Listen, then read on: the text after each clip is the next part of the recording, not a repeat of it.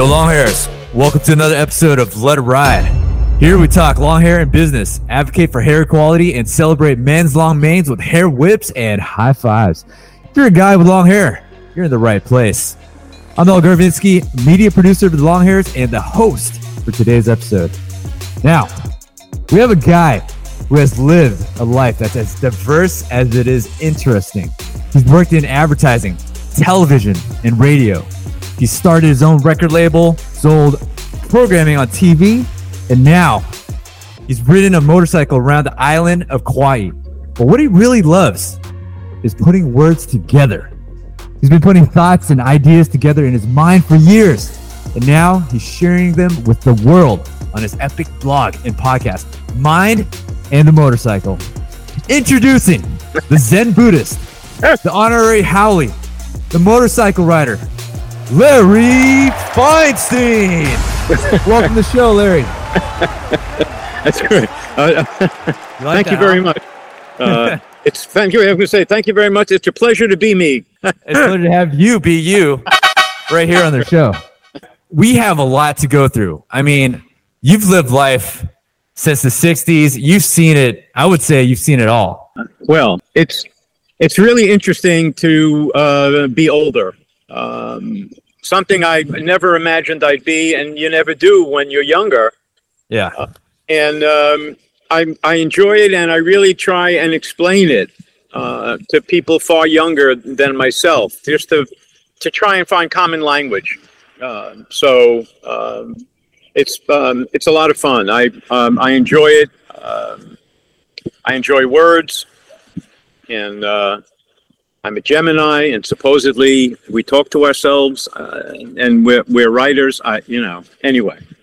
What was it like working in advertising in the 60s? Because you imagine now it's way laid back. But back in the day, we're talking about Mad Men days, and I don't even call you one of the original Mad Men.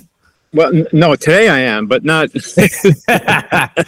Yeah, Mad Man.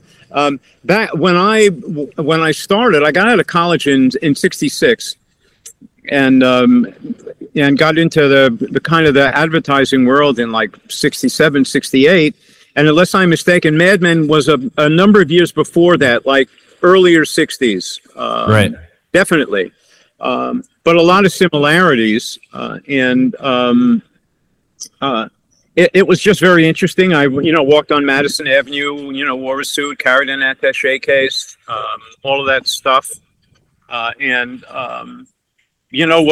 What's so interesting today when you look at back then, that time, and how you conducted business, there was like no technology, like nothing. The biggest thing, by the way, when I left New York in like 86, 87, the fax machine, I swear to God, the fax machine meant, you mean you can send like a photograph through the telephone? It was mind-blowing, okay? Computers were these desktop things that were on the girls' desks. And back then, that was it. If I were really famous, this clip would get picked up and I would get dropped by all of my sponsors for calling women girls. Anyway. So it was a very interesting time, and you conducted business very much face-to-face.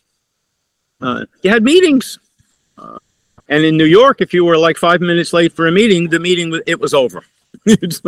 Anyway, it was a very interesting time in my life, and hair was always there. And it still is, but it's really, because obviously I was thinking about our meeting and our conversation, and obviously it has to have something to do with hair, and my chronology goes through the hair days, so it's, in the mid 60s it was starting. And believe it or not, I was actually a little bit too old for the 60s, if you could believe, because the 60s really hit hard in like 68. Mm-hmm. I was already out of school working at NBC doing my attaché case and all of that. And it really saddened me because I knew what was going on with my younger brothers and sisters. And hair was a thing. Yeah. And when I worked, generally with the suit and tie, your hair really wasn't supposed to be kind of like over your collar. So man, dude, coming from the mecca of storytelling, advertising, and marketing, I think that really set the tone for the rest of your life. And with you mentioning the hair, that actually led me to my next question was, how did you manage to balance that love of long hair within the corporate world? Well, quite honestly, for a while, it really wasn't much of a balancing act. You couldn't do it. Yeah. And then things started to ease up a little bit. And, the hair my hair, it was like, okay, over the collar was okay. Yeah. You could wear a sport jacket. I'm not kidding. Not like a suit. You could wear a sport jacket. And then on Fridays, holy shit. I think you told me I could say shit. You got off, not only did you get off early, but you could wear a t-shirt and jeans. The suit world went crazy when that happened, and it's still a big deal. Anyhow, I had to get into the Army Reserve, right? Because it was right around Vietnam and all of that stuff. And what happened after a couple of years, I would go to meetings. I was letting my hair grow because it was getting to be cool now in the work world, but not as military. This is great, man. So what I ended up doing with a bunch of other guys, my hair was kind of long. I got a wig. So I got a short hair wig. It kind of looked like one of the Three Stooges by the time I was done cutting it, right? And you can actually, you could see on top where all the fake hair came together, a little thing. And I would shave the back of my neck, put my hair up, and put the wig on. Wow, you always hear the opposite. But man, that reverse ingenuity was great at the time. Yeah. What a great way to move. Yeah. So, and then honestly, my hair was always the length of my hair was always a measure of the degree of independence I felt in the work world. And I got out of the traditional, but I was a little bit more on the fringe of the media world. Hair started getting longer. And and then I got pictures throughout my life of then I moved to New Mexico, and that's when the hair went long. I was wearing boots. I was a cowboy, had a truck. Anyway, endless hair. Well, let's get into that. I mean, moving to Santa Fe, tell us more about it, to be able to finally live the life you wanted. Stepping away from that fast paced, traffic moving, sales all day, and you come to New Mexico, the Southwest, and it's just the pacing's different. People are a little more laid back. What was that like? Well, it was a huge change. It was in 19, and I had been all around the country, but pretty much I lived in New York for over 40 years, and had a girlfriend a beautiful woman, and this is a Santa Fe story. And she was an actress, and she got a job in New Mexico with a repertory theater. So I had to go visit. I'd never been. So I went to see her, and it was Albuquerque. Always call it Albuquerque an accident in the desert. It's not a cool. It's wonderful. Forget it. And as soon as I got to Santa Fe, where the play also moved to, I got out of the car with her, and all of a sudden, man, I felt like I was like Fred Astaire. I was gliding. I was a part of the rhythm of the place. It was really instant, and it stuck with me. In a couple of years after that experience, I went back out there, bought a house, and precipitously moved, drove cross country. It was, and determined never to have a conventional job again. And I did pretty well at that. You have a book out, and it's called Halloween in Portland. Diary of a Mind. I mean, what inspired you to write that book? You know, was it your travels or? Oh well. This is what doing. I got to tell you this. It was right before we went on. Yeah. I'm thinking to myself, you know, you have to get into the mood because it is a performance of some kind. And I'm thinking, you know, wouldn't it really be cool if you and I were both extremely famous, okay, and we were doing kind of an interview, and to me, it would involve the same degree of performance that at this point. You know what I mean? It would never matter to me if it was 1 million people or 3 people. The fact that we're doing this for other people means they deserve to have 100%, right? Absolutely. And this is what we're talking about with heart. We got to do things with heart. Yeah. So anyway, oh my God, the book, it's such a long story. Let me see. I was in my mid 60s and I have a grandson at the time who's very young. Yeah. And I'm not stupid and I can count. And, you know, and I'm figuring, you know, by the time he's really old enough to really want to talk to me, ask me any questions, and I'll be long gone. And I'm talking about 20 or 30 because I found, again, because of where I am chronologically, I think to myself, man, if I was like in my 40s or like even 50s, I would love to be able to talk to my parents because I would have such a greater degree of understanding. And my grandparents, if I could, whoa, what a gift that would be. But time has a way and they're not around. So I really decided, and it was purely an act of love, I wanted to write my story for my grandson. And I really labored over it because I'm still not a writer. I write. If anybody said I'm a writer, I would say no, I write. Don't give me pressure. I had a big issue with my voice. You know, if you're going to write it, it wouldn't even, or if you're going to sing, or what is it? What is that? You know, what's that voice going to be? And it's another hugely long story. It's in the book. But I came to the understanding that my style, my voice, was something I call Zen Gonzo. I thought I made it up, but I guess I didn't. I might as well have, though. I have somewhat of a Zen practice. I call myself, I'm Buddha's bad boy. I am a terrible practitioner. And Hunter S. Thompson. A lot of young people won't know who he is. He was a writer for Rolling Stone, Fear and Loathing in Las Vegas. He was a wild man. Oh, yeah. Incredible character. Whether he was writing fiction or nonfiction, he was always the center of the story. It was phenomenal. So I figured that was really it. I want that sensibility of the Buddha with that wild spontaneity of Hunter Thompson. And it's how I am. So that's my voice. That's how I decided to write my story to him. So if I was writing about, a job I had, and all of a sudden Ella Fitzgerald came on, because I always have music on, I'd stop. I would try and explain who Ella Fitzgerald was. Yep.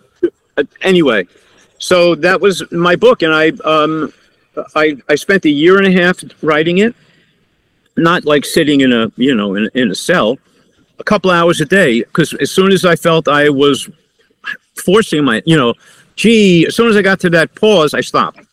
So it was just fresh.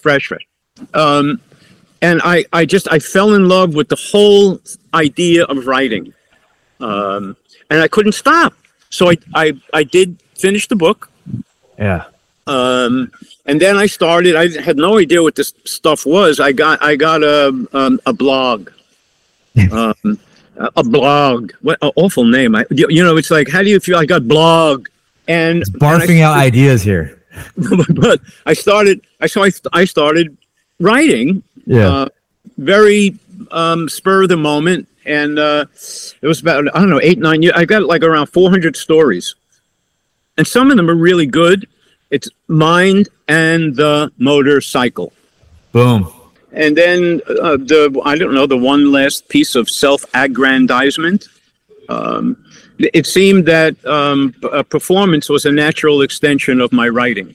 And I now I have had for 3 years, I have a weekly news podcast. And if you just go Mind in the Motorcycle, you'll end up finding it anyway. It's a very interesting take on the news. So, wow. So this idea of traveling and in taking the inspiration from Hunter S. Thompson, an incredible character, out of his mind. Yes, but colorful and brilliant. Oh my God! Name some of the challenges and the rewards to stay consistent with something like this. I don't know. It's hard to say. I've always had an internal dialogue. So I'm always in conversation with myself. I don't know if that is how I've often wondered, it'd be interesting to talk to people. What do you do? What do you think about? And I'm always writing in my mind, and not but I'm telling stories to myself in my mind. Yeah. And it seemed like a natural outgrowth, flowing inside out. And I don't know. If you're honest, you've always got shit you can talk about.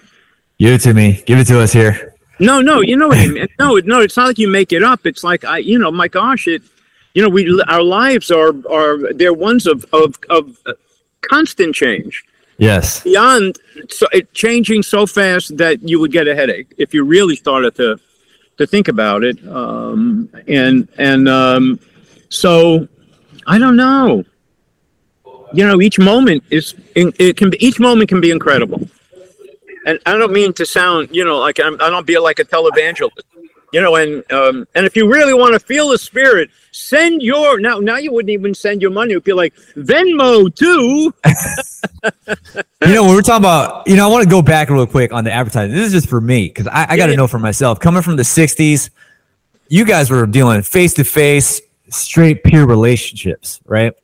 And here, a lot of times, everyone's on the phone. If you were to step into the advertising world, if you were interested today in 2023. What would you say would be like the golden rule or the golden set of ideals that would carry you through in advertising, no matter what period it is? Wow. The things that have, and it doesn't matter what the field is, the things that have always worked, they have always worked for a reason.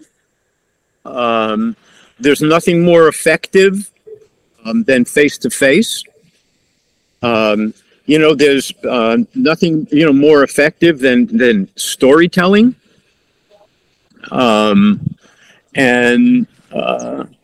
I would never lose sight of old school.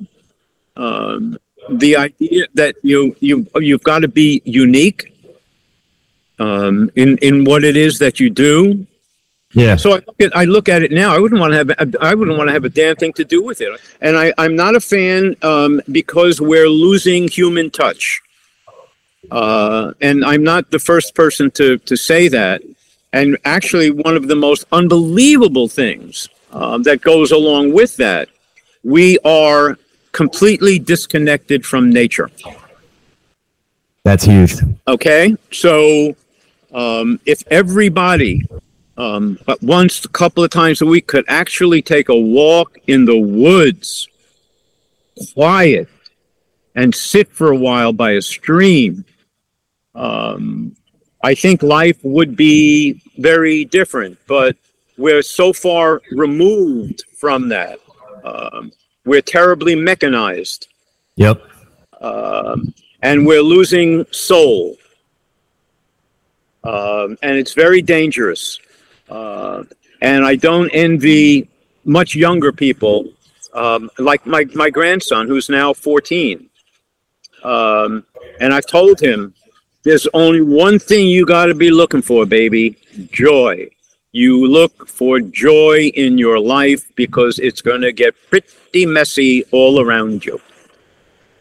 Like it is now, but, far more severe. So where do you find you've got to find happiness, man. or there's no reason to be breathing. Would you say that's the reason why you're in Hawaii? You found your happiness out in Hawaii? Nature? It's when the big incredible move, and for so many reasons, was that move from New York to Santa Fe. I really got to be out.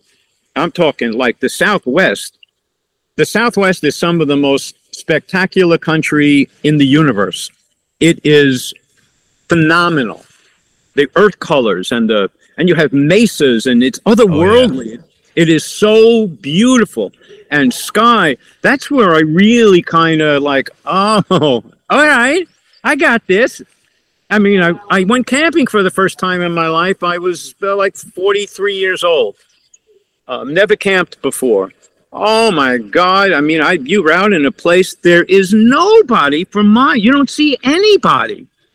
I mean, that was like, whoa, there's nobody here. Holy shit. And then I really think that the call to this place was very spiritual.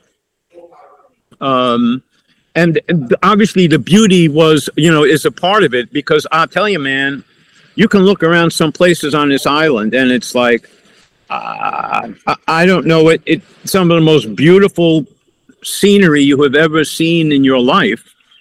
But to me, even more importantly, this place is powerful. I'm very respectful. I got it. And it's been very good to me because I've been respectful. This place has treated me like a king, man. I'm very grateful. Speaking of respectful, it seems that you respected your hair all of these years, kept it safe, undercover, and moving it to different places, letting it flow, letting it ride. What are some of the annoyances that you come across with having long hair, or are you just fully embraced, fully immersed with just loving it? No, let me tell you something. Long hair is a pain in the ass. All right? I'm talking like pain in the ass. And I'm not sure what I've had. My hair has never been, it's never been this long before. And I started talking to the young women in a brewery, in a microbrewery called Kauai Beer Company, and it's all young people. So I started talking to the girls once again about long hair. I had no idea it was such a pain in the ass. I said, "Gee, how do you never complain?"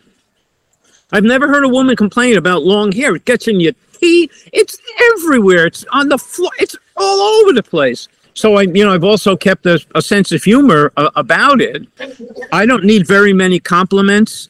You don't have to throw me too many bones. And it's like, then I know how to like Paul. So Larry, your hair looks really good long. Larry, that's it, done. So I'm committed. But I work it, man. I'm very nice to it. I just took a recent trip to the East Coast, and it was a bit annoying with the hair on the plane. I have to keep putting the rubber band in, and I told my hair cutter that I think I'm going to cut my hair off. She got very upset. And then I told her I changed my mind. I'm keeping the hair, or I wouldn't be here. You know what I mean? We want you to do that. No, I know. So that's a conversation for another time. Is there any other place that our guys can find you at besides your website? Do you have an Instagram or some type of social media account? Oh, I got it on Facebook. I'm a Facebook person. If I didn't write, I don't know if I have any kind of presence. So the only reason why I have Facebook and I have and all of that it's just for my writing. So I don't have a photograph of me, bending over and do something ridiculous. I don't use the social media, that way. Yeah. But boy, do I appreciate its power. Anyhow, I'm really easy to find. Mind and the Motorcycle will get you there. Awesome. Well, Larry, really appreciate you coming on with us. Took a few backflips and cartwheels, but we made it work. I will tell you what, man, it worked out really well because, we had some initial conversations. I'm perfectly at home doing this. You've been great. It's really been a treat, connecting with you. Likewise, it's been a pleasure. Don't forget to head over to the greatcut.us to find out how you can get involved in our world record breaking event next March. Link will be in the description below. Oh, look, though, and I have you can't see it. I'm representing, you know what I'm saying? You're right. That's the way to do it. That's how we broadcast it out, is when you see our hair ties on other guys. That's a natural marketing, man. Anyhow, hey, man, wonderful. I really enjoyed it. A blast having you on here. And don't forget, guys, remember to head over to thegreatcut.us. Find out how you can get involved in our world record hair donation event next March. Link will be in the description below. Well, until next time, keep letting it ride.